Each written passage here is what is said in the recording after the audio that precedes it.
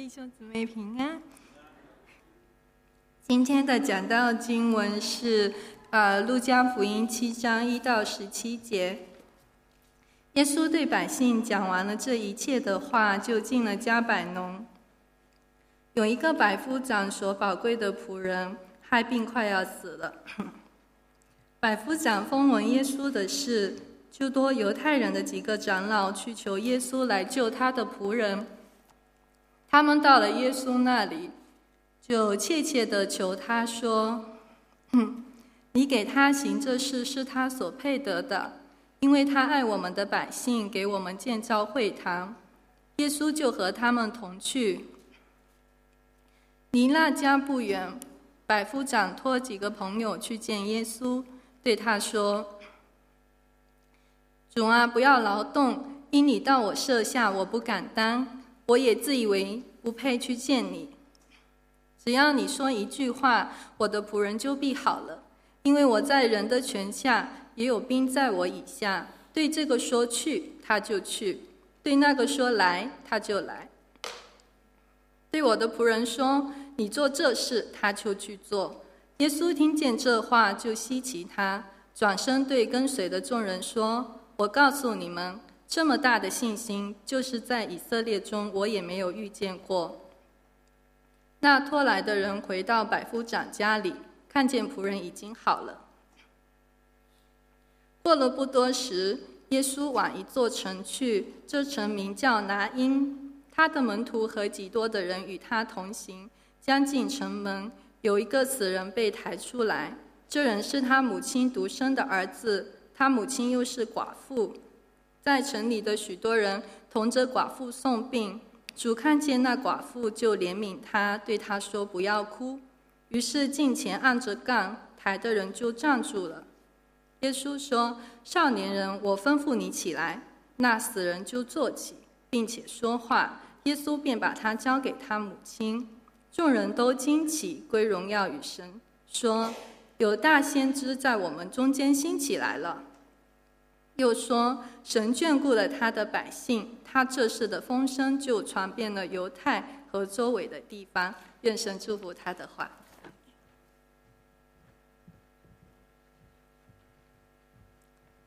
好，我们弟兄姊妹低头祷告。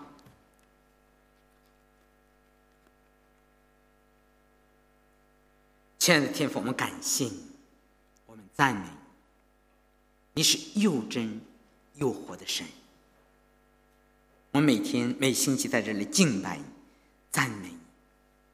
但愿我们每个弟兄姊妹，在我们的敬拜、赞美，在我们分享你的话语的时候，能够亲身的经历你的同在。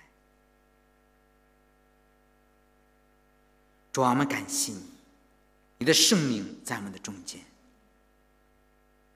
我们求你在我们的中间自由的行走，你鉴察我们每个人的内心，你知道我们每个人内心一切的需要。主啊，真的只有主是我们生命中最深处的满足，除你以外，在天上我们还能有谁呢？除你以外，在地上我们也没有所爱慕的。只有主，你是我们心里的力量，你是我们永生的福分。主啊，我们把感谢把赞美的归给你，感谢你保守我们每个弟兄姊妹。主啊，我们感谢你啊，在这瘟疫当中，我们都在你的里面享受真正的平安。感谢主，我们能在这里能够自由的聚会。我们想着在大陆好多的地方不能聚会，我们该是何等的感恩。主啊，我们谢谢你，你来施恩给我们每个弟兄姊妹，你借着你的话语来改变我们的生命。主啊，我们谢谢你，你就是借着你的话语来改变这个世界，改变每个人的。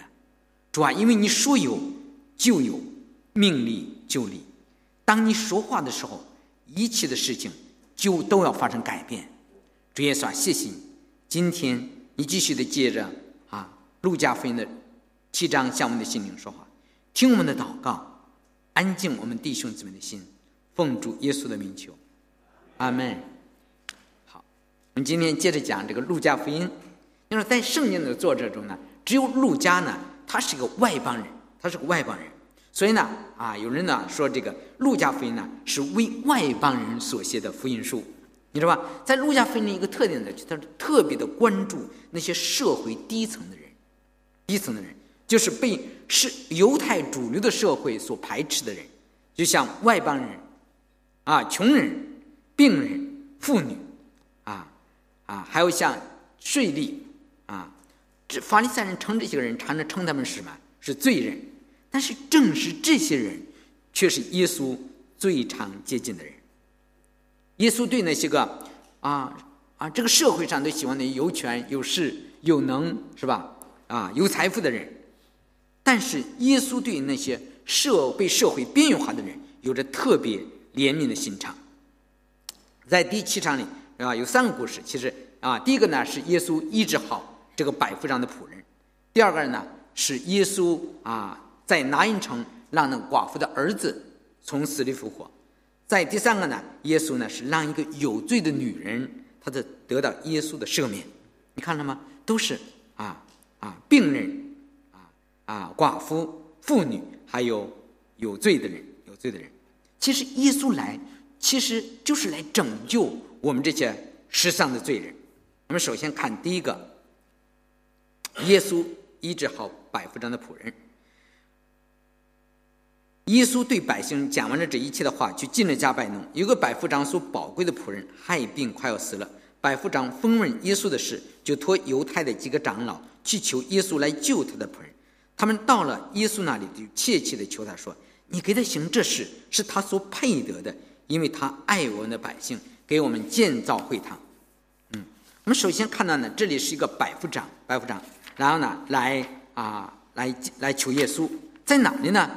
是在耶稣在上一章在平原讲道之后那好多人来跟随耶稣，是吧？然后呢他们就讲完道之后呢，耶稣来到加百农。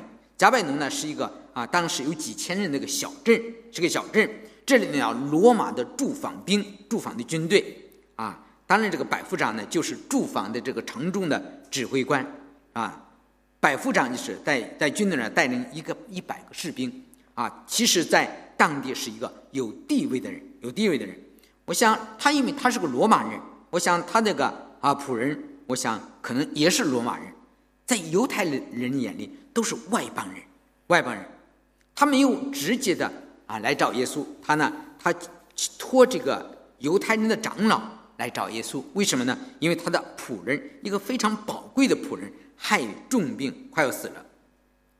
我想这个百夫长他在加百农听见过耶稣行过很多的神迹，宣传过很多的真理。那么呢，他对耶稣的事一定是有所耳闻，所以呢，他就求这个犹太的几个长老来帮助，能够希望耶稣怎么样来拯救他的仆人。他的仆人那个马太福音说是害瘫痪病，在这呢就是害的病很重，几乎要死了，是吧？我们看到这个百夫长是一个非常的有爱心的人。你知道那个2000年前那是奴隶社会，是吧？在奴隶制度下，一个奴隶毫无人格可言，是吧？他们的生命就像草芥一般，但是这个百夫长却把他的仆人的生命看为宝贵，是不是？他是一个有身份的军官他竟然为了一个仆人的生命呢，去放下他个人的架子，来出面请求犹太的长老来寻求耶稣的帮助。我们可以感觉到这位罗马军官他对他下属的关怀和爱护。其实这个真的是值得我们每个做领袖的人学习的。同样我们可以看到他是个敬虔的敬畏神的人，虔诚的敬畏神的人一个人他有信仰，你知道吗？一个人的信仰就通过他对人的爱，对神的表现出他对神的敬畏。你知道他虽然是罗马人，他在这时候统治这个犹太人，但是他没有用高压的手段来对待犹太人，而是对犹太人非常的尊重，而且呢他还为犹太的百姓呢建造会堂。我们想这个军官为什么他不亲自的去求耶稣呢？是因为他对犹太的生活的习俗呢非常的熟悉。因为犹太人呢他不和外邦人交往，他不进外邦人的家，是吧？一进外邦人的家怎么样？他自己就沾染了外邦人的污秽，就变成不洁了，变成不洁。所以呢，当他求耶稣的时候呢，耶稣就和他立刻同去。我看耶稣怎么样？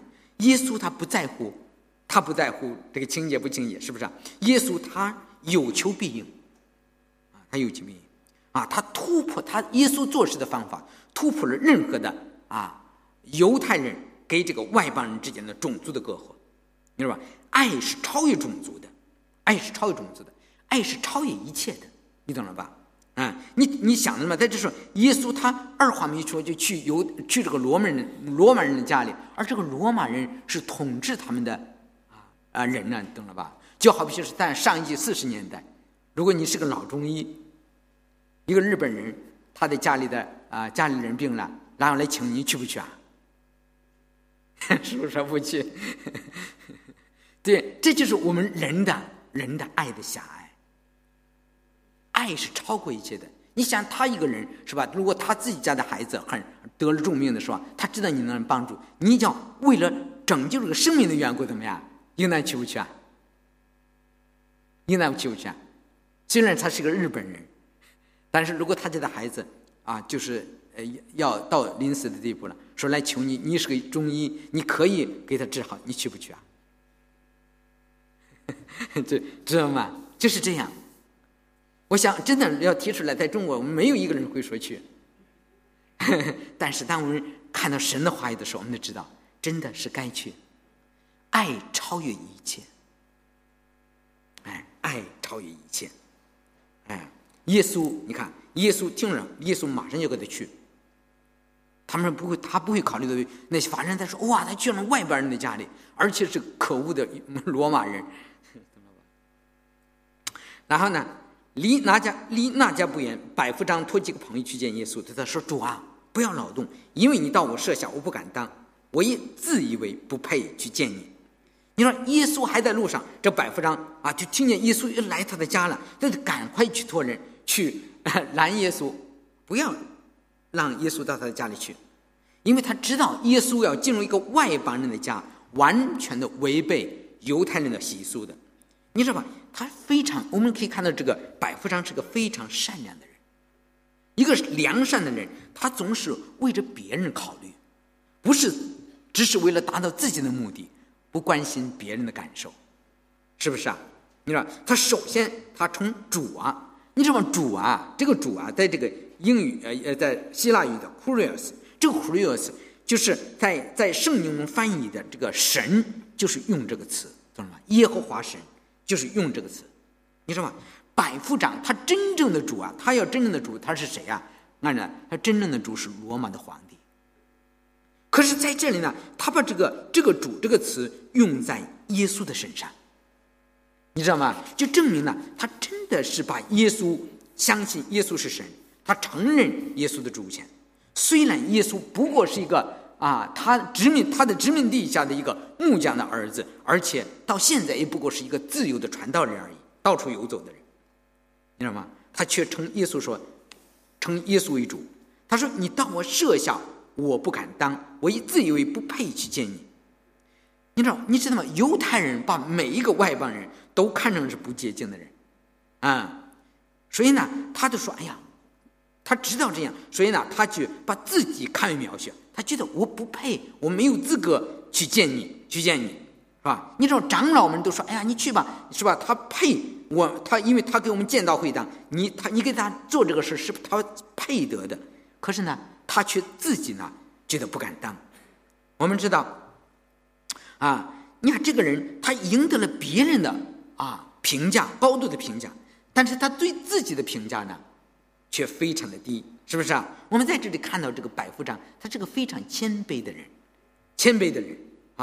我们人恰恰我们一般的人都不是这样，我们一般的人们都是自己怎么样，自视过高，是不是我们把自己看得高，其实在别人的眼里我们却没有那么高你知道谦卑才是能够领受神祝福恩典的开始。只有一个人真正的谦卑，对吧？我们神给我们的一切的恩典，你知道吗？都是我们所不配的，都是我们不配的。神给我们医治，神给我们恩典，神给我们祝福，这一切都是神的恩典。我们只要承认说，这一切都是我们所不配得的。所以说，我们在这里看到这个百夫长的谦卑。再一个，我们可以看到他的信心。他说：“只要你说一句话，我的仆人就必好了。因为我在人的权下，有兵在我以下。对这个说去，他就去，是吧？对那个说来，他就来。对我的仆人说你做这些事，他就去做。”我们看着百夫长，他对耶稣有真正的信心。他说：“你只要说一句话，我的仆人就好了。”你看到了吧？他知道在耶稣他有真正的权柄，即使耶稣不来，是吧？他不在场，无论他吩咐什么都会做成的，是不是啊？我看这个百夫长对耶稣的话表现出极大的信任，只要说一句话就够了，是不是啊？他怎么能够知道这样呢？他是跟他自己的经历，因为他是一个官，是吧？他是个百夫长，他底下有100个士兵在他的手下，他可以凭他的权柄，是吧？指挥他底下做任何的事，是不是啊？是，他就说对这个说去，他就去，是吧？对那个说来，他就来，是吧？对他的仆人说你去做这个事，他就去做。他不过是指挥了100个官。我不知道在你的工作单位有你的老板有几个人，可能还没有100个，是吧？大概有4、5个下属。那就跟你说明天把你的报告交上来，你交不交啊？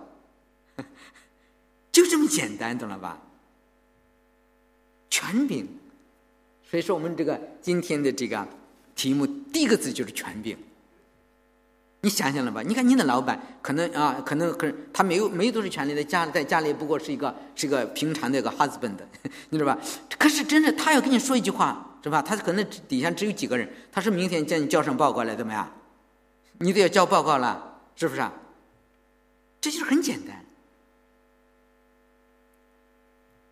你知道吧？所以这个百夫长他认识一个有权柄的人，他的话语是多么有能力。是有能力。他知道耶稣他不用来，他只要单说一句话，怎么样就够了。他知道耶稣有无上的权柄，他这个能力是不受时间、空间或者任何的东西所能限制的。就像任何的疾病在耶稣的手下怎么样，也在耶稣的手下，也就像他底下的士兵一样，懂了吧？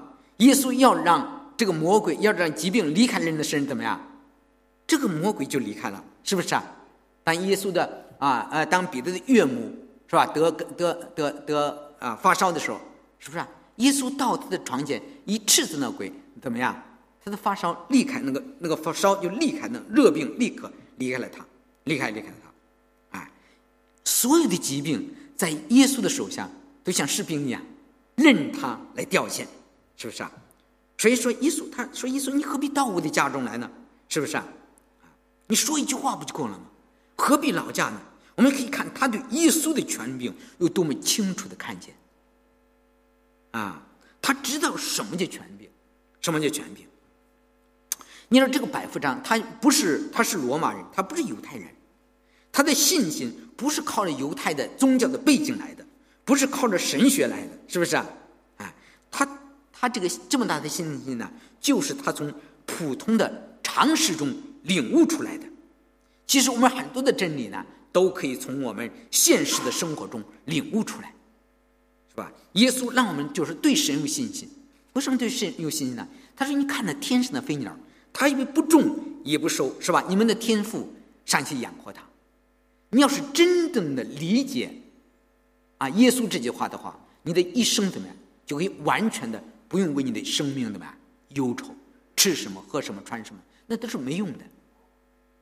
你所需用的一切，你的父是知道的，是不是啊？神照顾天空的飞鸟，照顾野地的百合花，岂能不照顾我们每个人吗？是不是啊？我们可以完全的把我们的信心交托在耶稣的手中，是吧？信心它不是理论，而是真正的对神的认识，真正的认识，不是靠着神学，你知道吧？常常我们读神学读的越多，怎么样？神到最后神都不信了，你知道吗？很多人这样。你看百夫长他对耶稣的话有充分的信靠，他说只要你说一句话，我的仆人就好了。信心在乎什么？在乎耶稣的话，真的在乎耶稣的话。我不知道你生活中有没有经历，当你有难处的时候你去读圣经，是吧？当你读圣经突然一句话冒出来了，那一定是给你说的话，你非常清楚的。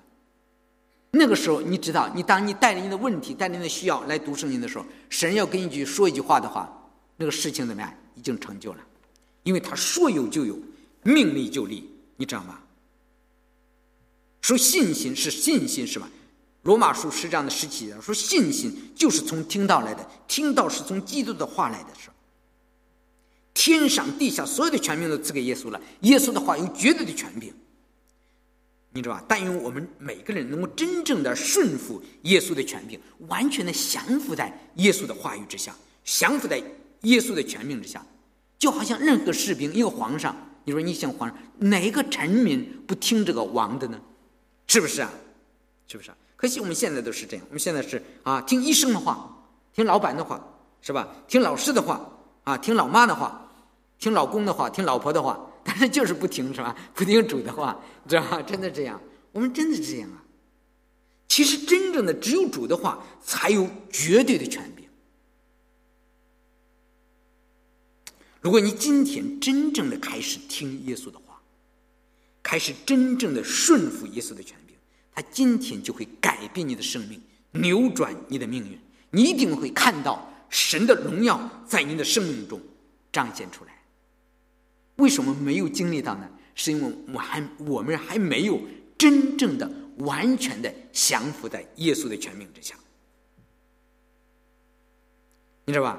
耶稣听见这个百夫长的话就很稀奇啊！哇，他觉得这个百夫长对这个耶稣属灵的权柄的理解有这样的深刻，是不是啊？他知道所以耶稣听见这话就稀奇他，转身对跟随的众人说，告诉你们，这么大的信心就是在以色列中我也没有遇见过。使他感到惊奇的是，对他有信心的不是犹太人，而是一个外邦人。这样的信心就连神的选民也没有表现出这样的信心来。就说说白了，神的选民，就我们基督徒也是这样。其实我们在现在真正的对耶稣有信心的人能有多少呢？所以耶稣称赞这位百夫长的信心。你说耶稣呢还称赞我们另外一个人的信心，大家记得吗？是谁吗？就是那个迦南的妇人，他也是个外邦人，知道吧？往往外邦人比以色列人对耶稣有更大的信心。结果那个拖来的人回到百夫长家里呢，就发现怎么样？仆人已经好了。你知道吗？这个百夫长的信心让耶稣受到感动，知道吧？耶稣就应允了这个百夫长无私的请求。耶稣没有进那个人的家的房子，是吧？耶稣也没有见过这个百夫长，耶稣也根本说连那个病人看见也没看见，是不是啊？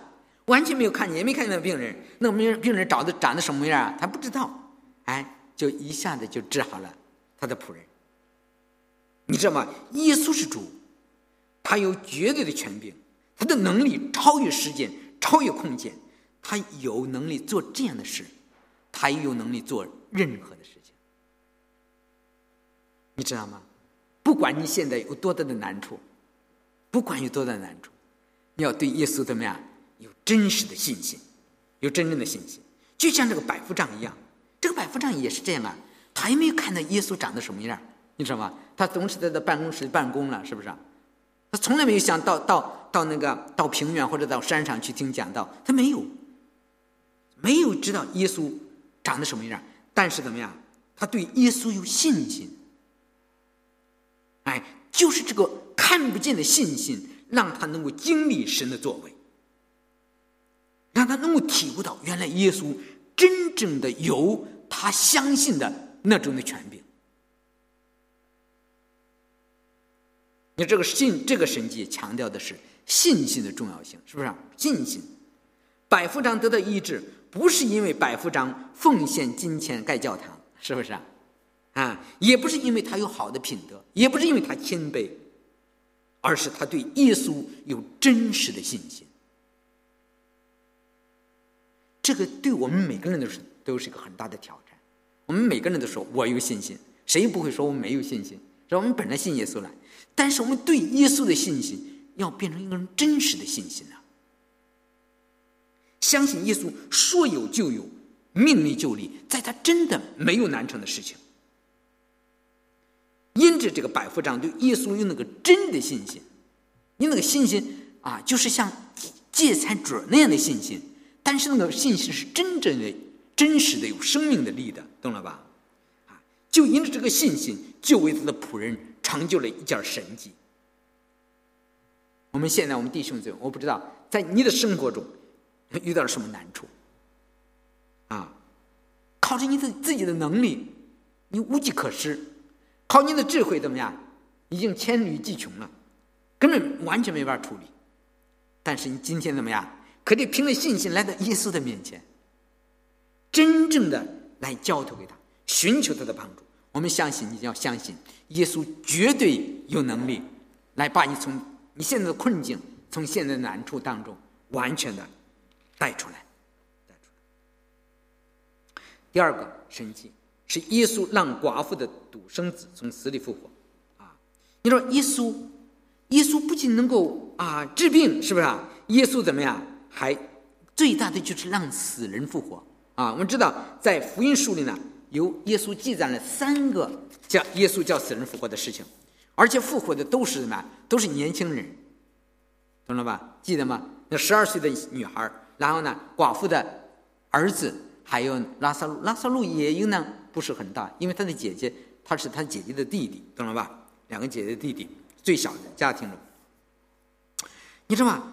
耶稣复活，可能复活100岁的人都没什么用处了，是吧？你知道吧？耶稣这个寡妇的儿子呢是其中的一个这个是呢直记在这个路加福音里。11章，过了不多时，耶稣往一座城去，这城面拿因，他的门徒和基督的人与他同行。拿因这个城呢在今天的耶斯列的平原上，距离这个加百农有40公里，所以呢他要走1天的路程。所以在古卷呢上写着次日，不是过不了多时，就是第2天。你知道吧？耶稣呢在加百农医治好百夫长的仆人，第二医治完了，赶快就走，来怎么样？来把这个拿因寡妇的妇人怎么样？他的儿子复活了。没有人让主到那儿去的，是耶稣自己要去的。说将近城门的时候，这会儿恰巧就一个死人被抬出来，这个人是他母亲独生的儿子，他母亲又是寡妇。由城里的许多人同着寡妇送殡。当耶稣和同行的人一同到城门的时候，就遇见一个葬礼。每一个葬礼都是一个悲剧，是不是宣判神罪的代价就是死亡，是吧？但是这个葬礼尤其特别，因为死的是一个年轻人，而且是他母亲独生的儿子，他母亲又是寡妇。你看了吧？这个贫病交加呀你知道寡妇是社会上弱势的人，是不是如果一旦失去了丈夫，是不是这寡妇就失去了她生活的依靠，是吧？你可以想象在2000年以前那个社会她后半生的情况将会何等的悲惨，是不是失去了丈夫，现在母子相依为命，现在怎么样？那命真苦是吧？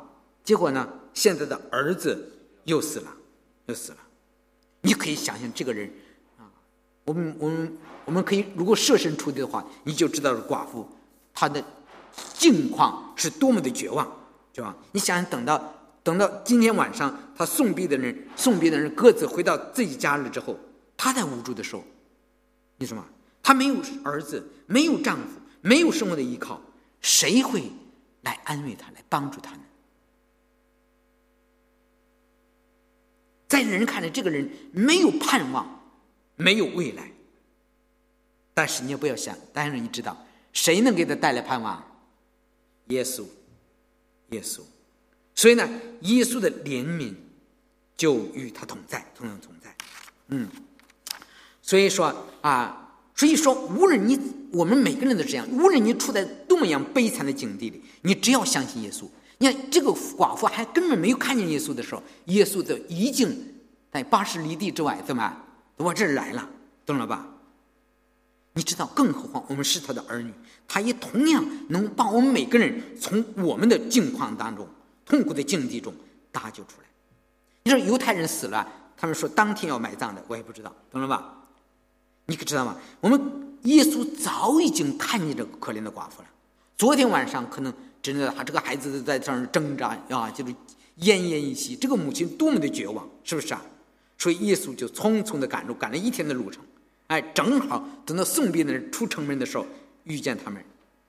耶稣要知道，再过1个钟头耶稣不来的话，怎么样？那些个人就把他埋在地里了。他们不仅把这个寡妇的儿子埋掉了，也把整个的寡妇的一生的盼望、最后的盼望都埋掉了，是不是啊？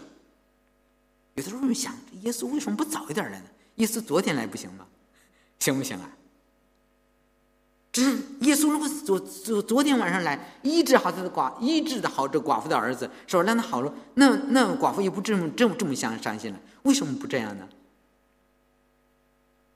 这个不是耶稣做的事，是吧？你知道，如果是这样的话，这个圣经中就少了一个耶稣让死人复活的神迹。其实最大的神迹就是让死人能够真复活，懂了吧？让人复活。耶稣总是真的，神常常把我们带到一个最绝望的境地。当我们绝对是知道我们绝对没有盼望的时候，怎么样？神的手就要伸出来。这就是神做工的方法，让你真正的认识神。当你自己还能挣扎的时候，你就挣扎吧。等你挣扎的完全不动了，就是死掉了，耶稣那个让死人复活的大能就要在你的生命中彰显出来。你看见主看见那寡妇就怜悯的，他说不要哭，是不是啊？这里又个字就是主，对吧？主还是用那个词，就是 kurios，就是强调耶稣的神性，强调耶稣神性。耶稣是神啊，耶稣说要不要哭，你就不用哭了，你就可以高兴了。然后呢，于是近前按着杠，耶稣什么话也没有说，是吧？这个寡妇可能什么话也说不出来了，眼泪怎么样都哭干了，眼都哭肿了，嗓子都哭哑了，什么连祈求的话都说不出来了。他也绝对没有想到说他的儿子还能活过来，他也没有想到过，是不是啊？但是呢，耶稣就一句话，不要哭，然后近前按着杠，抬杠的人就站住了。你知道吗？耶稣这个动作也是打破了这个境界的呀。那个抬杠的这个杠，这个都是污秽不洁的。你摸了死尸有7天不洁净的，反正挨着死尸那些东西都是不洁净的。但是耶稣怎么样？耶稣却去摸那个按着那个杠，是吧？其实耶稣不按着杠就说你们停着就散了，是吧？你不沾染自己不行吗？不是，表现出耶稣能够真正的怜悯。然后呢，他看这个担架上那个死了的年轻人，他就说少年人，我吩咐你出来。你知道这是我们100年前翻译的圣经，少年人其实现在这个是个青年人，young man，对吧？年轻人，我吩咐你起来。你看耶稣在这里对这个死人说话，好像这个人是活着的一样，是不是啊？你说死人能听得见吗？能听见，真的能听见，对吧？耶稣在约翰福音5章25节那说，耶稣说，我实实在在告诉你，时候将到，现在就是了，死人要听见神儿子的声音，听见的人就要活了。你知道吗？现在耶稣对这个死人说话，将来耶稣再来的时候，所有的死人怎么样都要复活，都要听见神儿子的声音，就从坟墓里出来，听见的人就要活过来。因为你说耶稣对这个死人说话，是不是啊？对这个死人说话，那谁会给死人说话呢？是吧？如果他死了，他能听还叫死人吗？你知道，在神那里没有一个人是死的，在神那里怎么样？人都是活着的。你去看路加福音后边，你知道吗？当耶稣叫这个死去的人呼叫他的时候，那个死人就坐起来了，并且说话。寡妇的儿子，当耶稣一给他说话，怎么样，都活过来了，多么奇妙啊！是不是啊？寡妇的儿子立刻活过来。你知道圣经说，我们所信的神是那叫死人复活、使无变为有的神啊。什么都没有，耶稣一说有什么就有什么，这个才叫神，是不是啊？人死了，耶稣一呼唤他就活过来，这个才叫神。如果神都不能做的事，如果任何的事由神不能做到，那他就不是神了，是不是啊？我们所信的神是那叫死人复活、使无变为有的神。你知道吗？耶稣在这里就是把他交还他的母亲。你想想这个寡妇，她的心里该是何等的感动了，是吧？你想到了吗？耶稣不仅复活了他的儿子，也复活了他生命的盼望，是不是啊？你知道吧？耶稣从来没有做过葬礼布道。你知道我们教会里每年不知道死多少人，每星期都在这里都有，下星期三又有一个人在这里就是做安息礼拜。耶稣从来没有做过安息礼拜，为什么？耶稣一到这个安息礼拜里去，就把这个死人怎么样弄活了。真的，你看看耶稣在圣经中都这样，这个才是生命的主啊！耶稣每一次参加一个葬礼，参加一个安息礼拜，最后都是那个死人活过来。你看看，多么奇妙的大能啊！所以众人都希奇，归荣耀神，说有大先知在我们中间兴起来，他这事的风声就传遍了犹太和周围地方。你知道吧？现在看见耶稣亲自的在他们面前让死人复活，他们就想起古代的先知，只有以利亚，你知道在旧约里，以利亚和以利沙，他们都曾叫死人复活，都曾叫死人复活。现在呢，他们看见耶稣是死人复活，他觉得神又为他们兴起大先知来了。我们知道神迹会发生，首先我们对神怎么样？要有信心，是不是啊？要有信心人非有信就不能得神的喜悦。到神面前来的人必须信有神，其信神要赏赐一切寻求他的人。你只要对神有信心，神一定能借着你的信心来成就大事。你什么时候只要对神有信心，神就一定能在你的生命中做工。什么时候你说我没有信心了，你马上神的工作就停止了。我们的信心是给我们跟神联系的纽带，当然吧？你只要有信心，你就有神。如果你说没有信心了，怎么样？那你跟神的联系就没有了。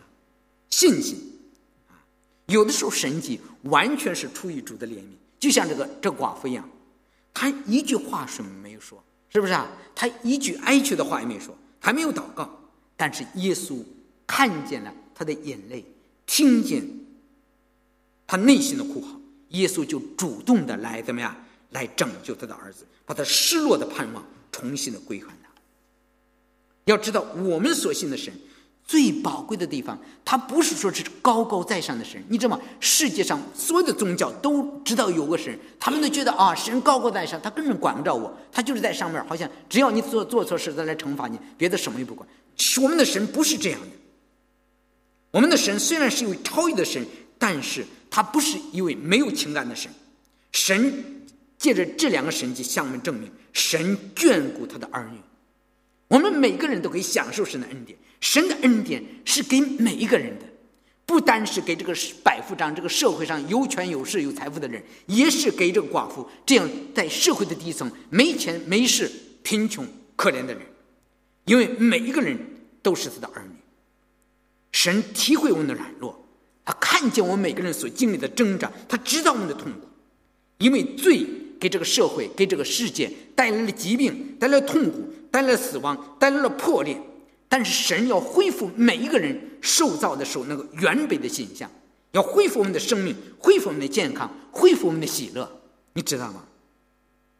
只要我们对神有信心，你只要对神有信心，没有一种境况是神不能挽回的呀。在你的思想中你有限制，神的能力不受你思想的限制。你只要对耶稣有真正的信心。所以说我们无论在任何的难处当中，在任何的绝望的地步当中，都要凭着信心来祷告，来仰望耶稣基督的怜悯和恩典。我相信他一定会赦免我们的罪，医治我们的疾病，卸去我们的重担，因为在神没有难成的事情。好，我们低头祷告。亲爱的主，我们感谢你，我们因着你的尊荣，因着你的大能，敬拜你，赞美你。在你的面前，我们感觉到我们是这样的渺小与不配，但是你是一个充满了爱、充满怜悯的神。你眷顾你的儿女，你体会我们的软弱。主啊，求你来帮助我们，让我们每个弟兄姊妹都可以坦然无惧地来到你施恩的宝座前，为要得连续蒙恩惠，让你做我们随时的帮助。我们深深地意识到我们的不配，我们深深地意识到我们个人的软弱，我们完全的来依靠你的恩典。你能够医治百夫长垂死的仆人，你能使拿因寡妇的独生子从死里复活，你今天仍然垂听我们每个弟兄姊妹的祷告。我们把我们每个弟兄姊妹的忧愁、重担、压力、疾病带到你的面前来。主啊，你靠近伤心的人，你拯救灵性痛苦的人。求你赐给我们每个人有百夫长这样的信心。主啊，让我们今天，让我们每个弟兄姊妹，我们有疾病的得到医治，有重担的能完全能卸下重担。主啊，我们求你在我们的中间彰显你奇妙的作为，让我们每个人都看见你的荣耀，把颂赞和敬拜归给我们的神。奉主耶稣的名祷告，阿们。